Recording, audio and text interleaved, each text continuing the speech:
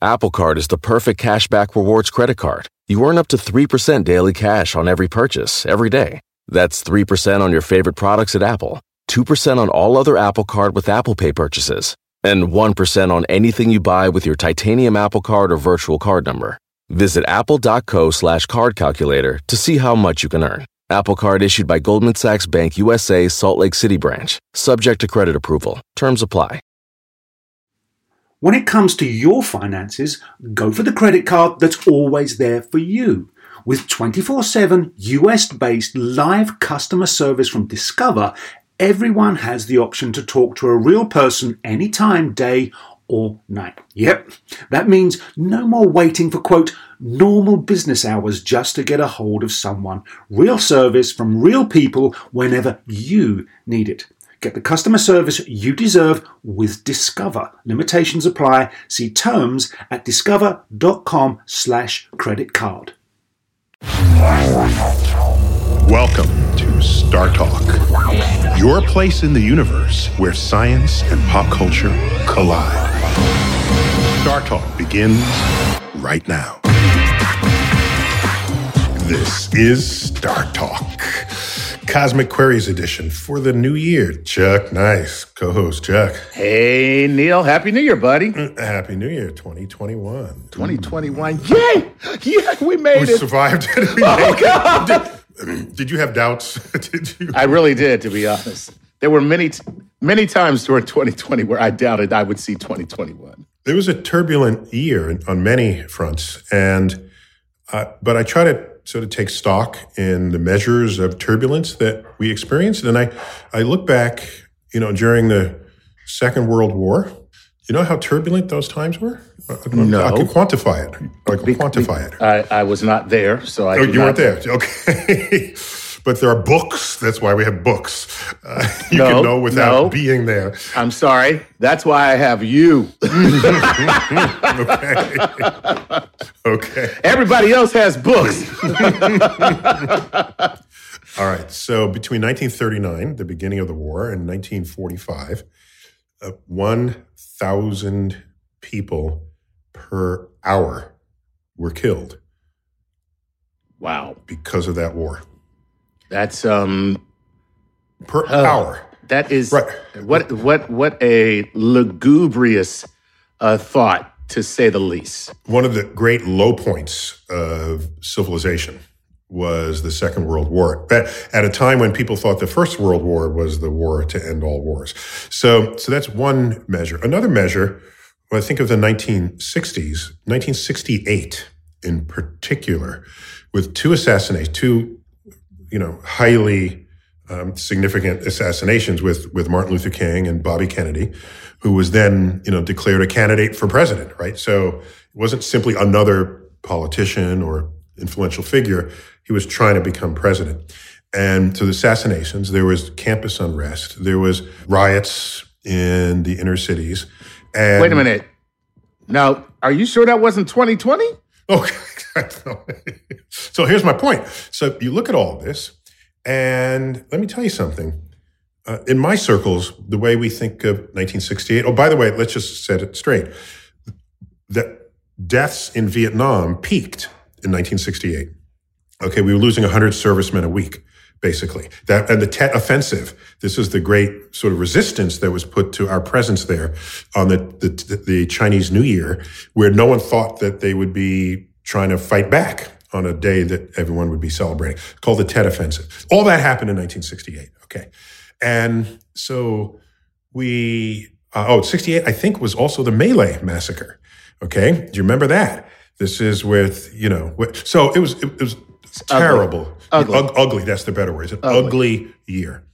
And I would declare it, just by my own metrics, to be the most turbulent, bloodiest year of a decade that was the bloodiest year on American soil since the 1860s in the Civil War itself. That's where I put. So that's what 1968 represented. However, all right, in my circles, what we know is that in December 1968, we left Earth for the first time. Right. We went to the moon in 19... So people forget this. We left Earth and went to the frickin' moon in 1968, Apollo 8. Now, no one remembers them because they didn't park on the moon. They didn't get out. They didn't land. Let me tell you, it's tough to do a drive-by. Nobody. It was a drive-by. Nobody gives you credit for a drive-by. Nobody for not getting out of the car. That's right. Remember when Bush flew over Katrina? Oh, okay, right. Yeah. So what we did, we went to the moon, circled it 15 times, and then came back. But in those orbits, that famous photo taken by a Hasselblad camera, by the way, NASA was not going to miss an opportunity. They got the best cameras available in the day. Hasselblad camera, bam, Earthrise over the moon. Over the moon. And there it was. Earth, not as we see it in the schoolroom globe. I've talked about this often.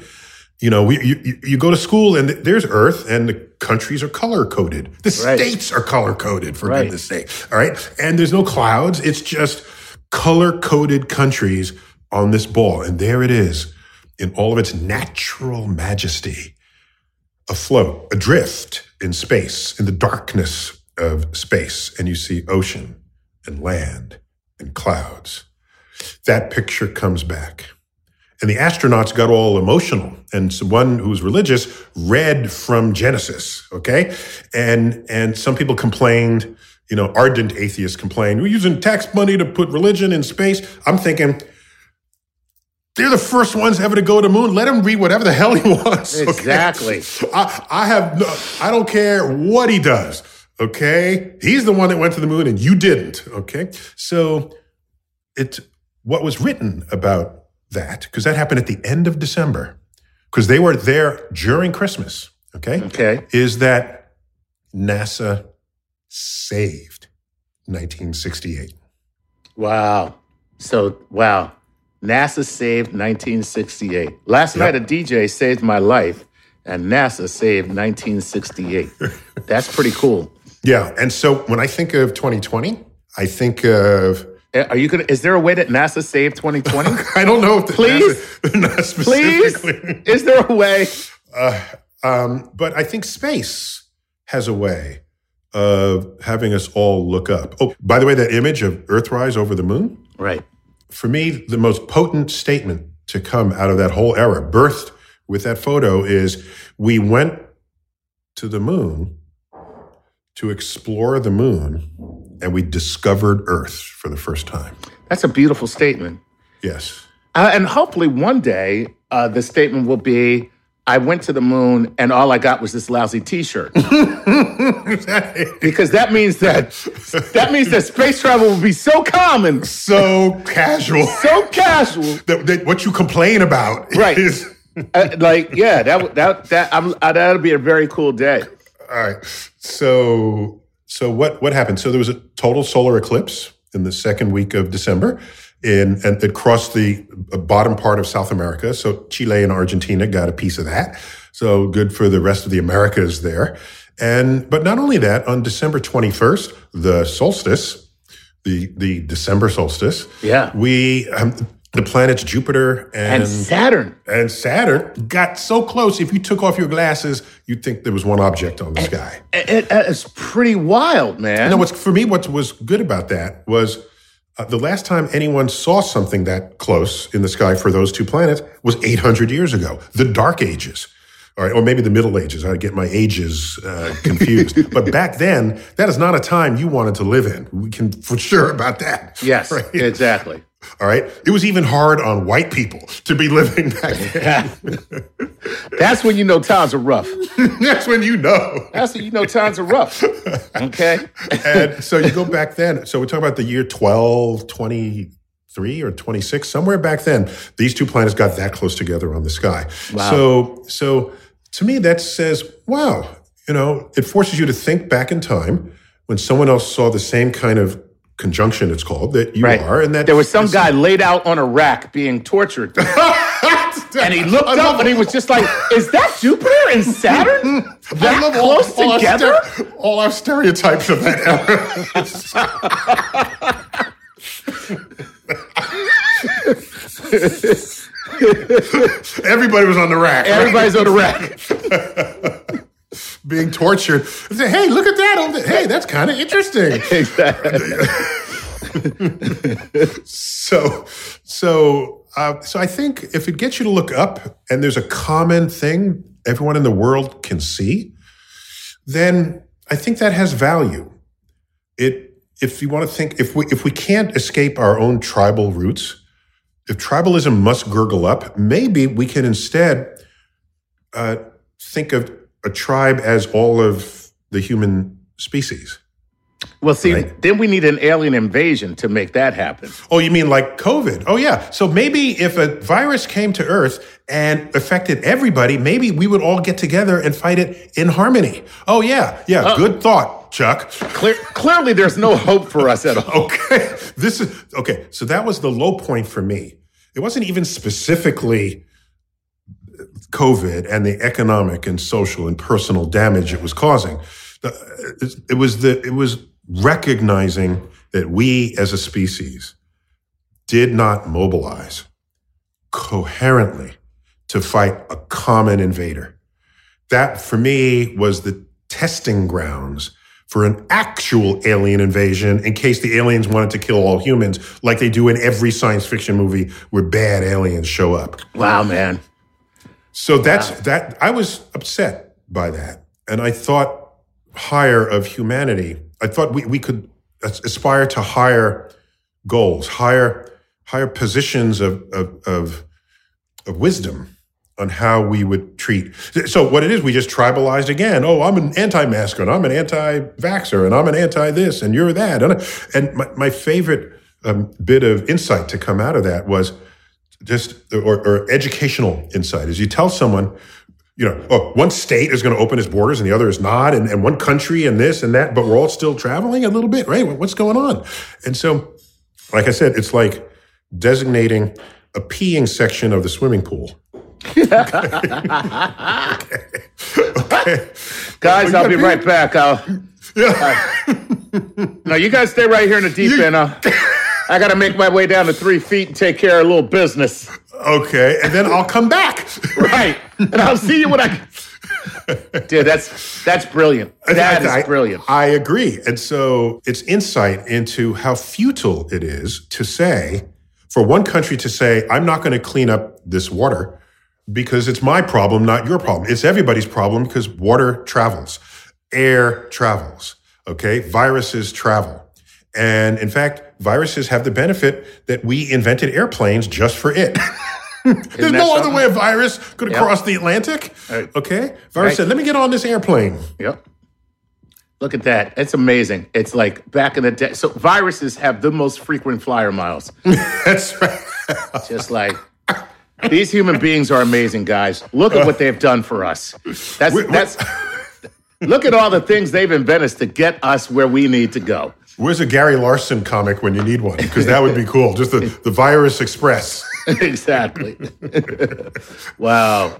So I think there's a saying, if someone says, oh, it's raining so heavily, probably that means it will rain a little less heavily an hour from now, right? I mean, if something is at its worst, pretty much things can only get better. Not 100% of the time, but most of the time. In fact, this is why weird medical cures exist at all, right?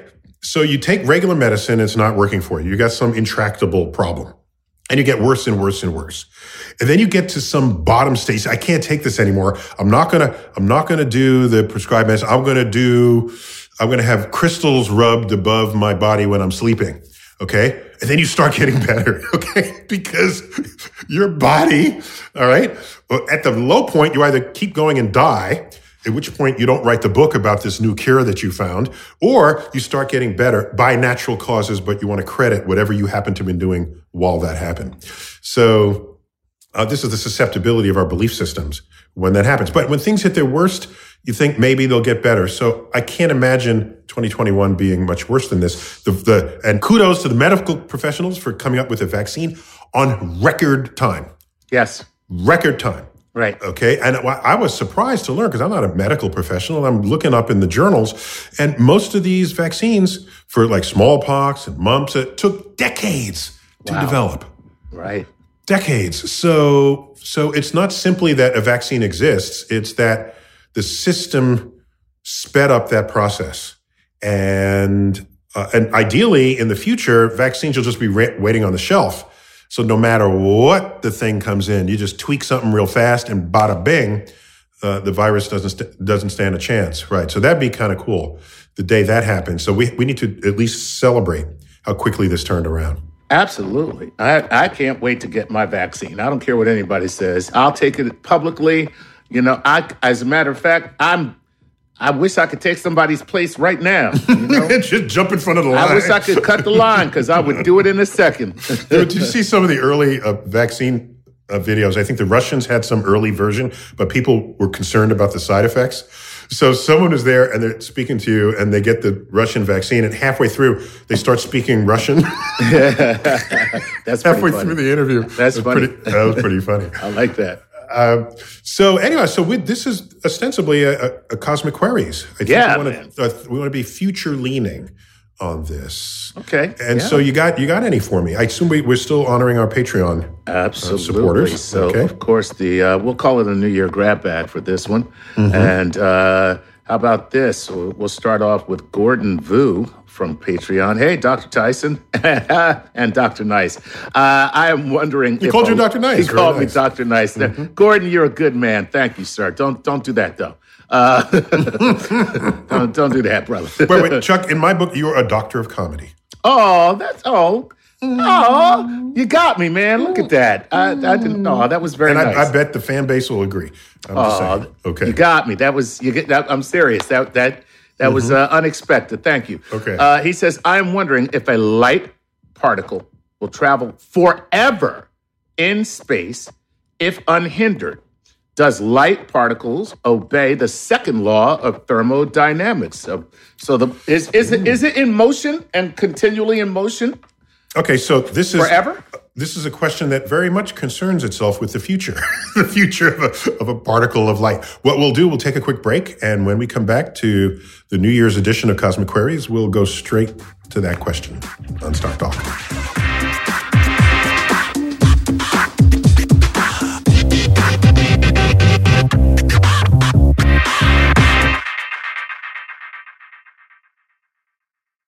Whether you're a family vacation traveler, business tripper, or long weekend adventurer, Choice Hotels has a stay for any you. And that's good, because there are a lot of me's. Choice Hotels has over 7,400 locations and 22 brands, including Comfort Hotels, Radisson Hotels, and Cambria Hotels. Get the best value for your money when you book with Choice Hotels. Cambria Hotels feature locally inspired hotel bars with specialty cocktails and downtown locations in the center of it all. Hey, that's me. Radisson Hotels have flexible workspaces to get the most of your business travel and on-site restaurants. That's me too. And at Comfort Hotels, you'll enjoy free hot breakfast with fresh waffles, great pools for the entire family, and spacious rooms. Hey, that's me too. I guess I'm just going to have to stay at all of them. Choice Hotels has a stay for any you. Book direct at choicehotels.com, where travel comes true. Hello, America. It's Ted from Consumer Cellular, the guy in the orange sweater, and this is your wake-up call. If you don't have Consumer Cellular yet, now is the perfect time to switch and save. For a limited time, new customers can get wireless service for as low as $15 a month for your first year. Yep, the same exact nationwide coverage as the leading carriers for $15 a month for an entire year. What are you waiting for? Call 1-888-FREEDOM or visit consumercellular.com and use code RADIO15. See consumercellular.com/firstyear15 for promotional details. Hi, I'm Chris Cohen from Haworth, New Jersey, and I support Star Talk on Patreon. Please enjoy this episode of Star Talk Radio with your and my favorite personal astrophysicist, Neil deGrasse Tyson.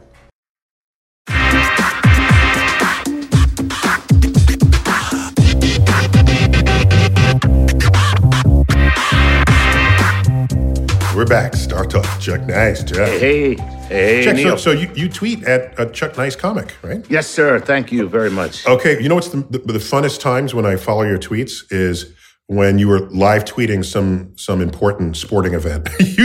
You're all up in it. I love it. He dropped that pass. What's wrong with him? Blah, blah, blah, blah. And I can just hear you just railing on all what's going on. My favorite is when I'm following my home team, the Philadelphia Eagles, and you can hear the absolute devastating disappointment in my the angst and anguish. Yeah, because honestly, that is the fun of being an Eagles fan, learning how to take disappointment and make it fun. This was true for the Boston Red Sox for so long, but then they started winning, and their whole raison d'etre, which was, we almost get there, but not, and that's what bound people together.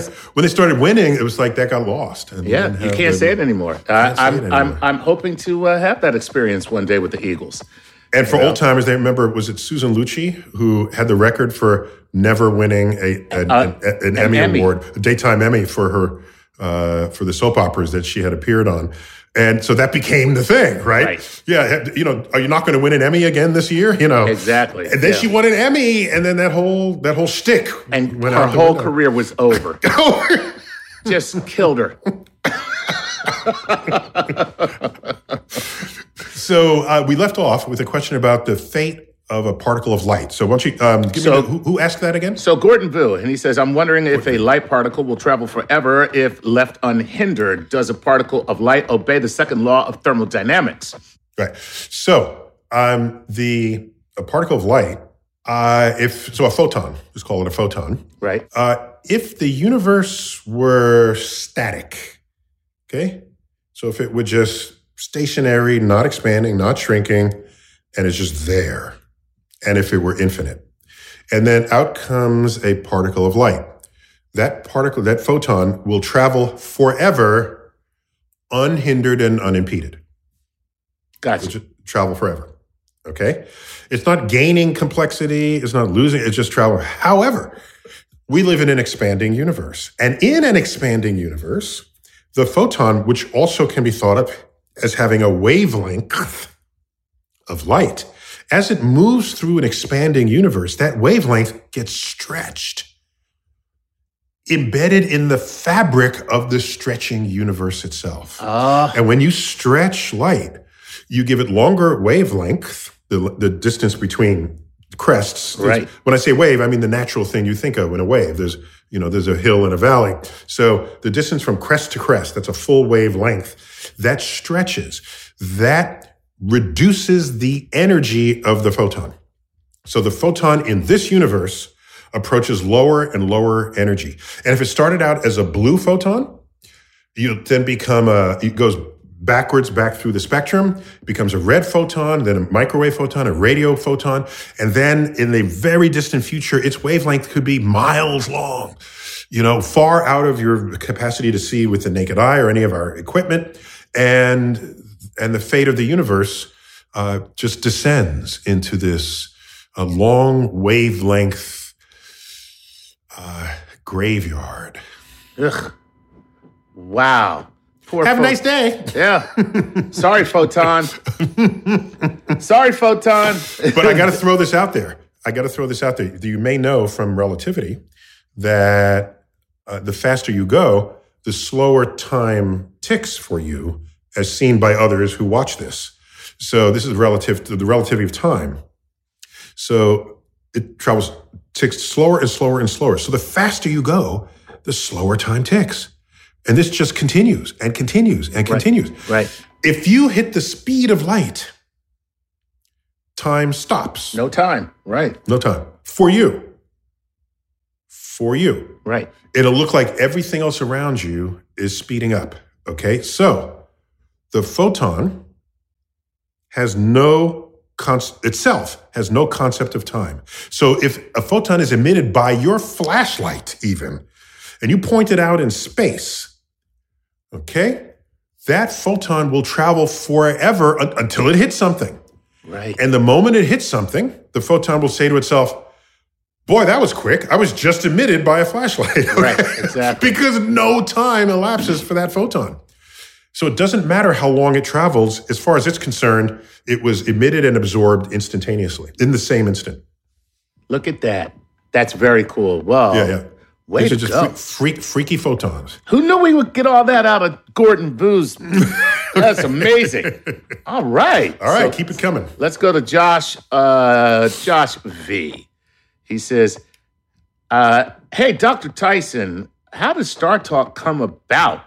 And how did you get Chuck involved? I don't know if he's about to lodge a complaint or not. Yeah, that's unclear. That is unclear. Right, we don't know.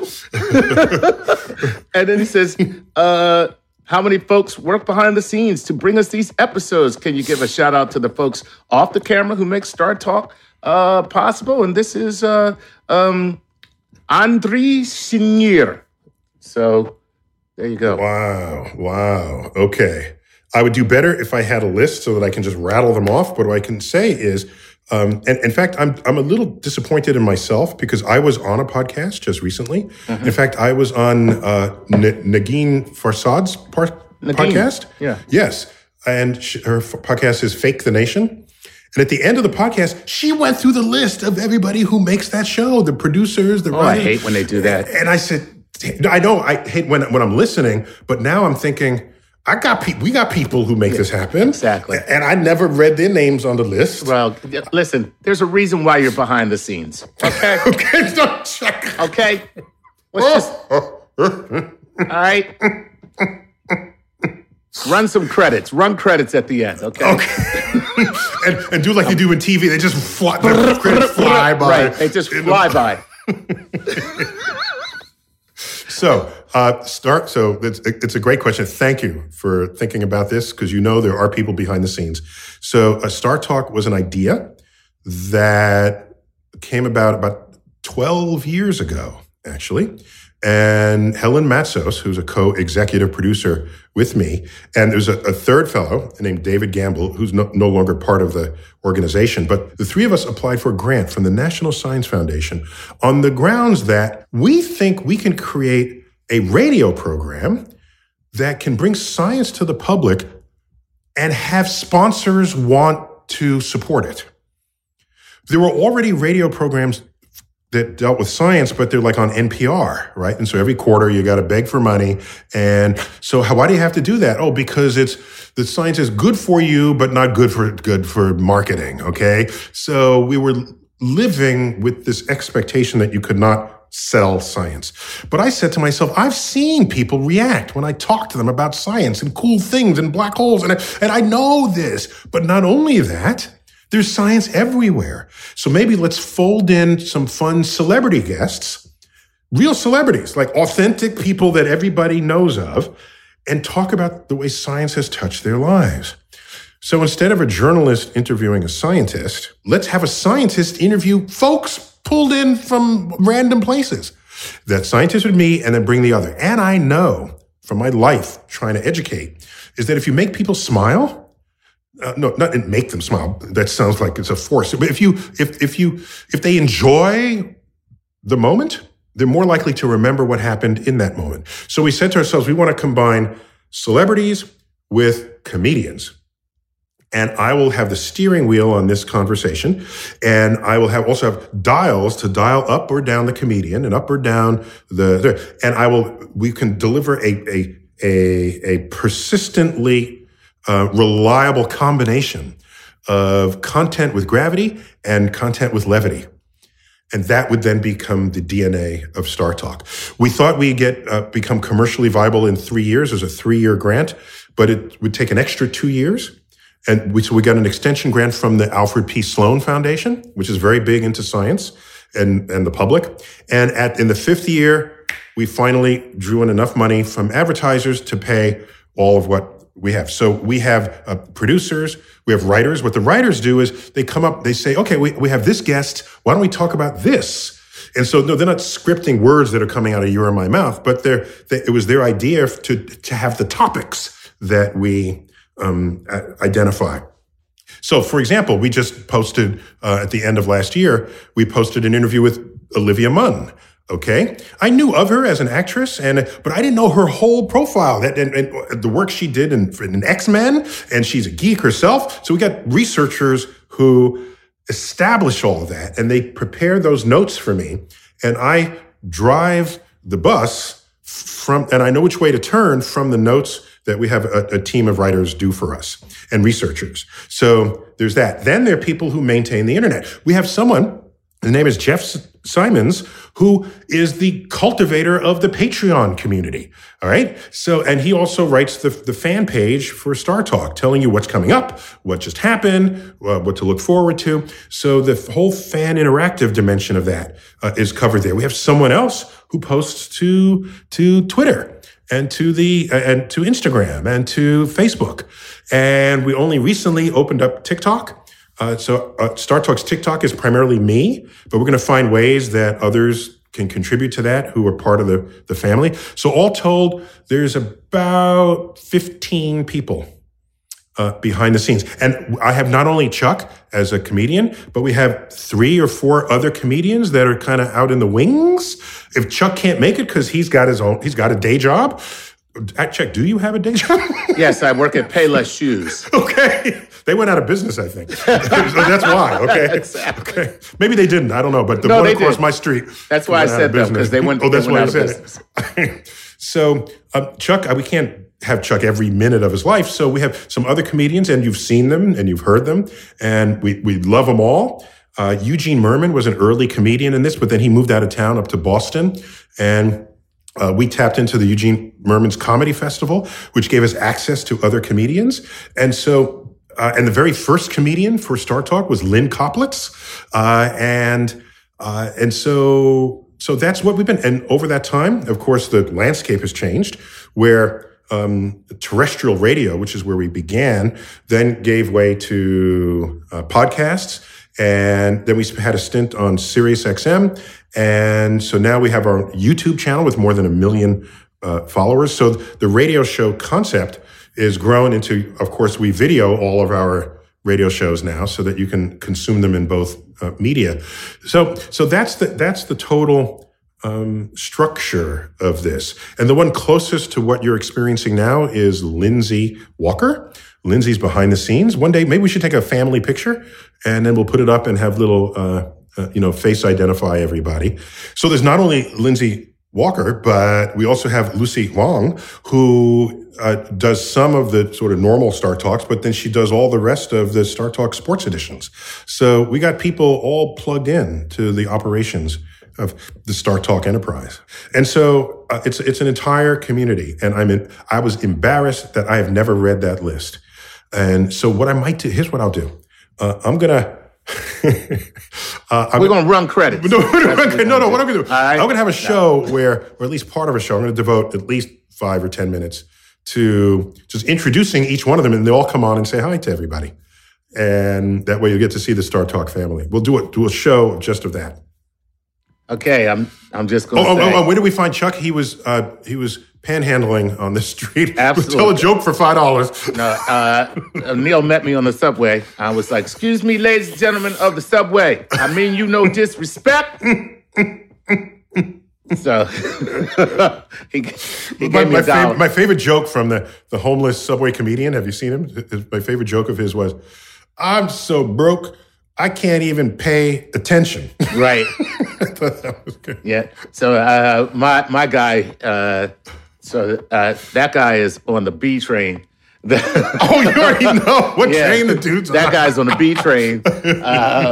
The 6 train dude is just like, "What's the best nation in the world? A donation." Hello. Anyway, that's good.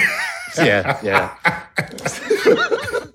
Well, I figure if they can make me laugh, I don't mind giving them a couple of dollars. I mean, if I pay to see a comedian at a comedy club, if he doesn't happen to have access to a comedy club, right, or his comedy club is the captive audience of a subway train, I don't mind slipping them a couple of dollars. I hate all competition. I don't care where it comes from. You hate the competition. You ain't getting my money.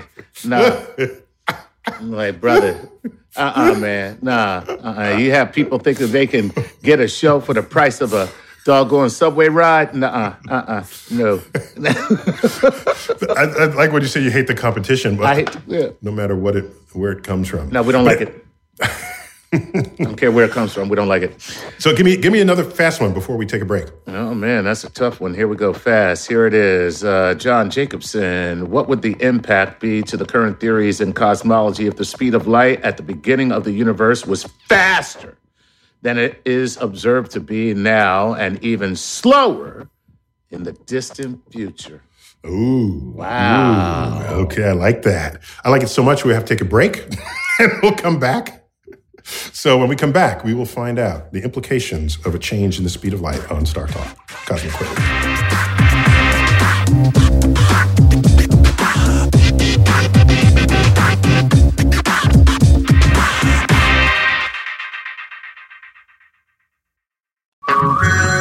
Hello, America. It's Ted from Consumer Cellular, the guy in the orange sweater, and this is your wake-up call. If you don't have Consumer Cellular yet, now is the perfect time to switch and save. For a limited time, new customers can get wireless service for as low as $15 a month for your first year. Yep, the same exact nationwide coverage as the leading carriers for $15 a month for an entire year. What are you waiting for? Call 1-888-FREEDOM or visit consumercellular.com and use code RADIO15. See consumercellular.com/firstyear15 for promotional details.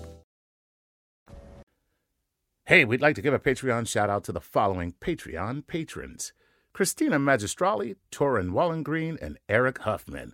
Guys, thank you. No, seriously, thank you so much for your support. Without you, we couldn't do this show. And for anyone listening who would like their very own Patreon shout-out, please go to patreon.com/StarTalkRadio and support us.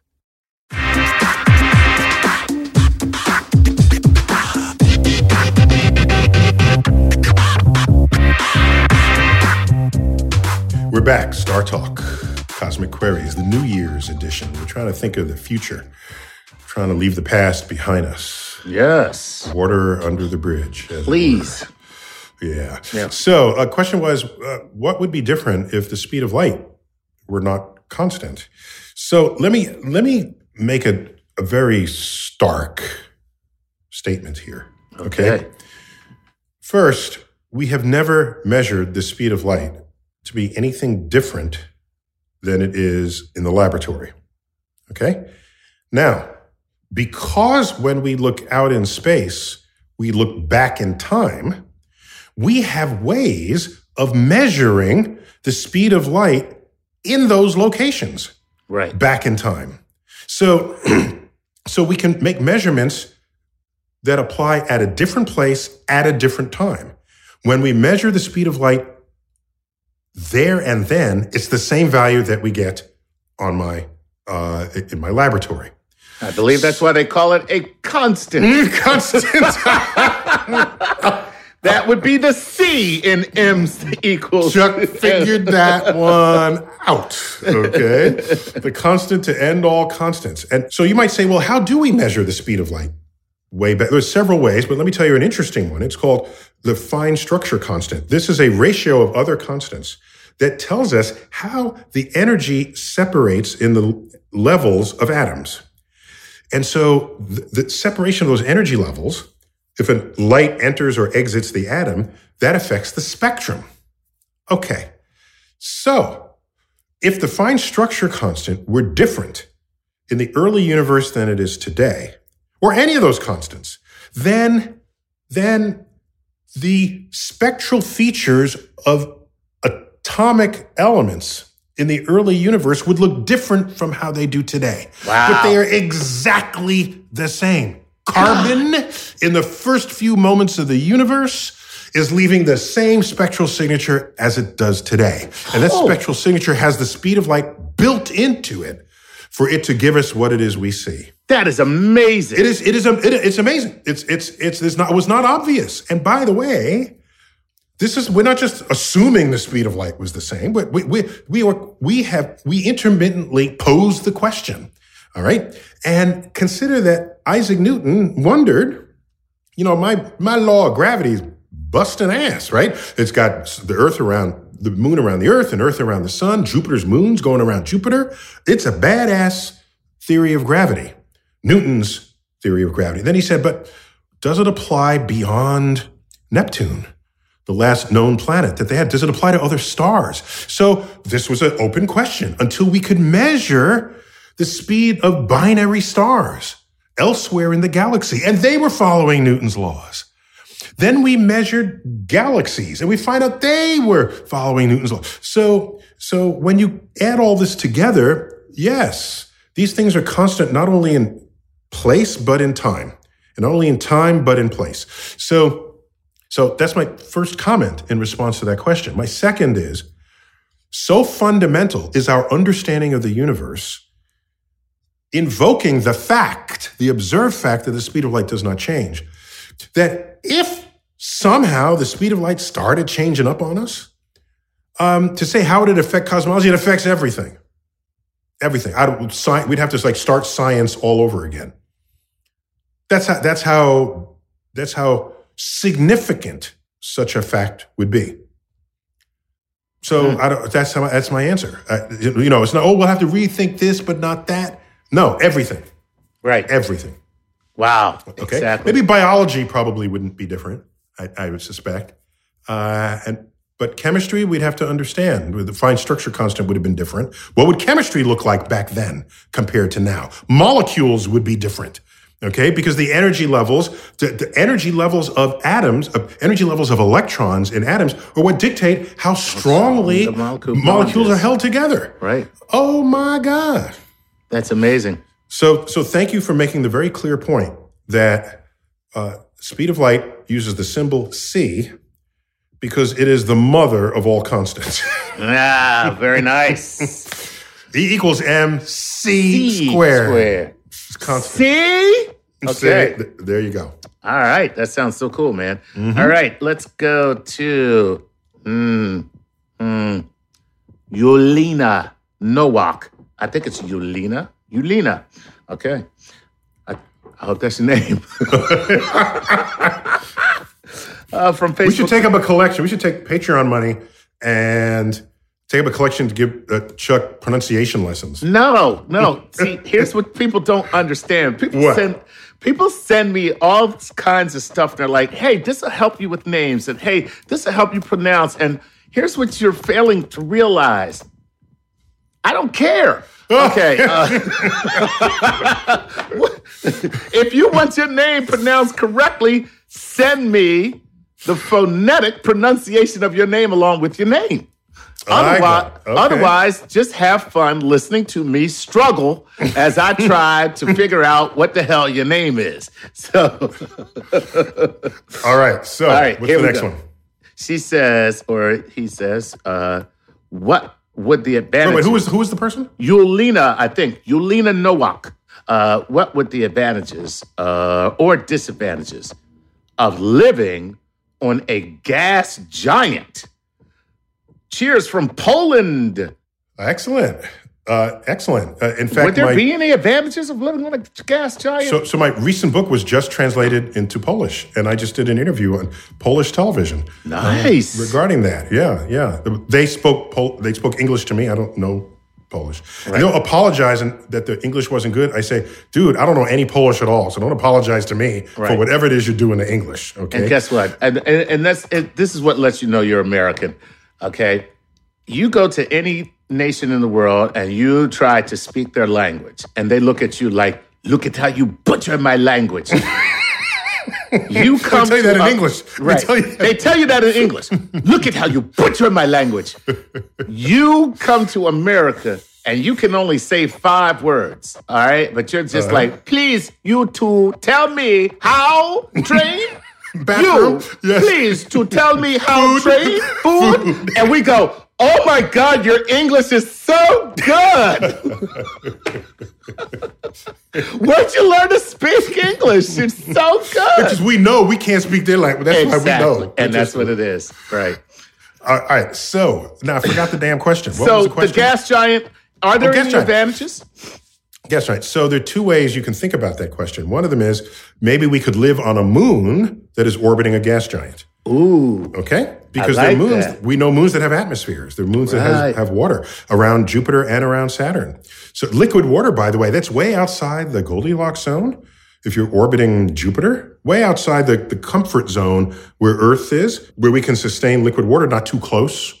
You evaporate, and not too far, you freeze. Right. Out there, it's freezing, but there's an energy source which is this sort of symphony of tidal forces among the moons and of the main planet that stresses the physical object that is the moon.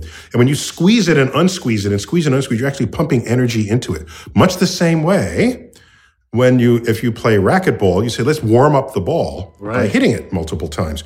You deform the ball recovers its shape. And every time you do that, you're pumping energy into it, and you literally warm the ball. That's what's happening to Europa. That's what's happening to Io. These are moons in the outer planets. And in fact, Io has raging volcanoes from energy that have been pumped in by this process. So we have sources of energy that are not entirely... Wait a minute. So the gravity of the big planet, or the gas giant, like the gas giant, yes. The gas giant is causing the moon or the other body to undulate in such a way that it creates heat. Yes. Wow. Deep in its interior. And so on Europa, which may have a kilometer-deep layer of ice because it's sitting outside of the Goldilocks zone. Right. Deep inside, there's evidence that there's an ocean of liquid water that might have more water than all the oceans of Earth. Wow. So what you do is you move to one of these moons and maybe introduce an atmosphere or go to one that already has an atmosphere. Titan, one of the moons, the largest moon of Saturn, one of the largest moons in the whole solar system, has a thick atmosphere, except it's an atmosphere of methane, which is the gas that comes out of your stove. And so your butt. I'm sorry, and your butt. Thank you for that physiological addition to my comment. I just want to make a contribution. Thank you for your scientific addition. You're correct. Scientific addition, yes. Methane is the product of bacteria that metabolizes in the absence of oxygen, and your entire gut, intestines right on through, there's no oxygen there, so there's anaerobic, non-oxygen thriving bacteria, and so one of their byproducts is methane. So yes, in camp, when they wanted to light your fart on fire, there's science behind that. Okay. Come on, baby, light my... Okay. And those of you who are old timers with Star Talk, Chuck, you and I talked about this. Was it 5 years ago? We talked about a new talent that Superman could exploit. Let me tell you, if he's a superhuman in every way, then he would have super farts. Yes. If that's the case, he could. Remember how he can blow on something and freeze it? Well, if he lights one of his farts, you can ignite an entire village. That's my favorite, probably to this day, still my favorite conversation we have ever had on Star Talk. Was that one? Oh, hands down. I cried the entire time. You did cry because we were trying to imagine Superman dropping his drawers. Well, because I was seeing him in with the flap and the buttons on the back, and you pull the flap down and you look back. Oh God. It's amazing. It's awesome. See? It's science. It's what it is. Oh, God. If only they taught science like this in school, kids, it'd be the best. Kids would never, ever get turned off. All right, so why did we start talking about methane? Well, so we're talking about the Titan is 100% Titan's methane. Atmosphere's methane. Right, and methane is only flammable if it's in the presence of oxygen. So people worried that the spacecraft would ignite the entire atmosphere of Titan because we landed there. Europe had a probe that landed there called Huygens, and but no, not a problem. But anyhow, so you can live in a moon that orbits one of these planets, provided it's been warmed by this tidal force, because we need a source of energy for our own metabolism. And we have to figure out, is it plant life? Is it animal life? Maybe these oceans in Europa have fishes swimming in them. All right. So you can go ice fishing there. That could be fun. So that's a new opening of the Goldilocks zone that we previously hadn't considered when we were restricting our search for just that golden distance from the host star. Wow. So in terms of the gas giant itself, without a surface to walk on, and with and if you did have a surface, the gravity is very high. So I cannot endorse any urges to live in the atmosphere of a gas giant, because most of their mass is in the form of gas. Oh, wow. Look at that. That's amazing. Yeah. So, Chuck, I think we have to end it there. That went fast. Oh, God, that was like nothing. Some fun questions just to begin the new year. Yeah. And so, Chuck, a happy and healthy new year for you and your family. Thank you. Same to you, my friend. Yeah. I'm just trying to keep the universe, we're trying to bring the universe down to earth for whoever will listen. All right. There you go. All right. I'm Neil deGrasse Tyson, bidding all of you Happy New Year, Happy 2021. May it be better for you than it ever was for any of us in 2020. Let me tell you something. If your 2021 is worse than 2020, just give up. Yeah, it's time to give up on that. It's time to give up on life. Go to another planet. Yeah, okay. Exactly. It's like, well, I'm out of here completely. I'm out. All right. This has been Star Talk, Cosmic Queries, New Year's edition. Neil deGrasse Tyson. Keep looking up.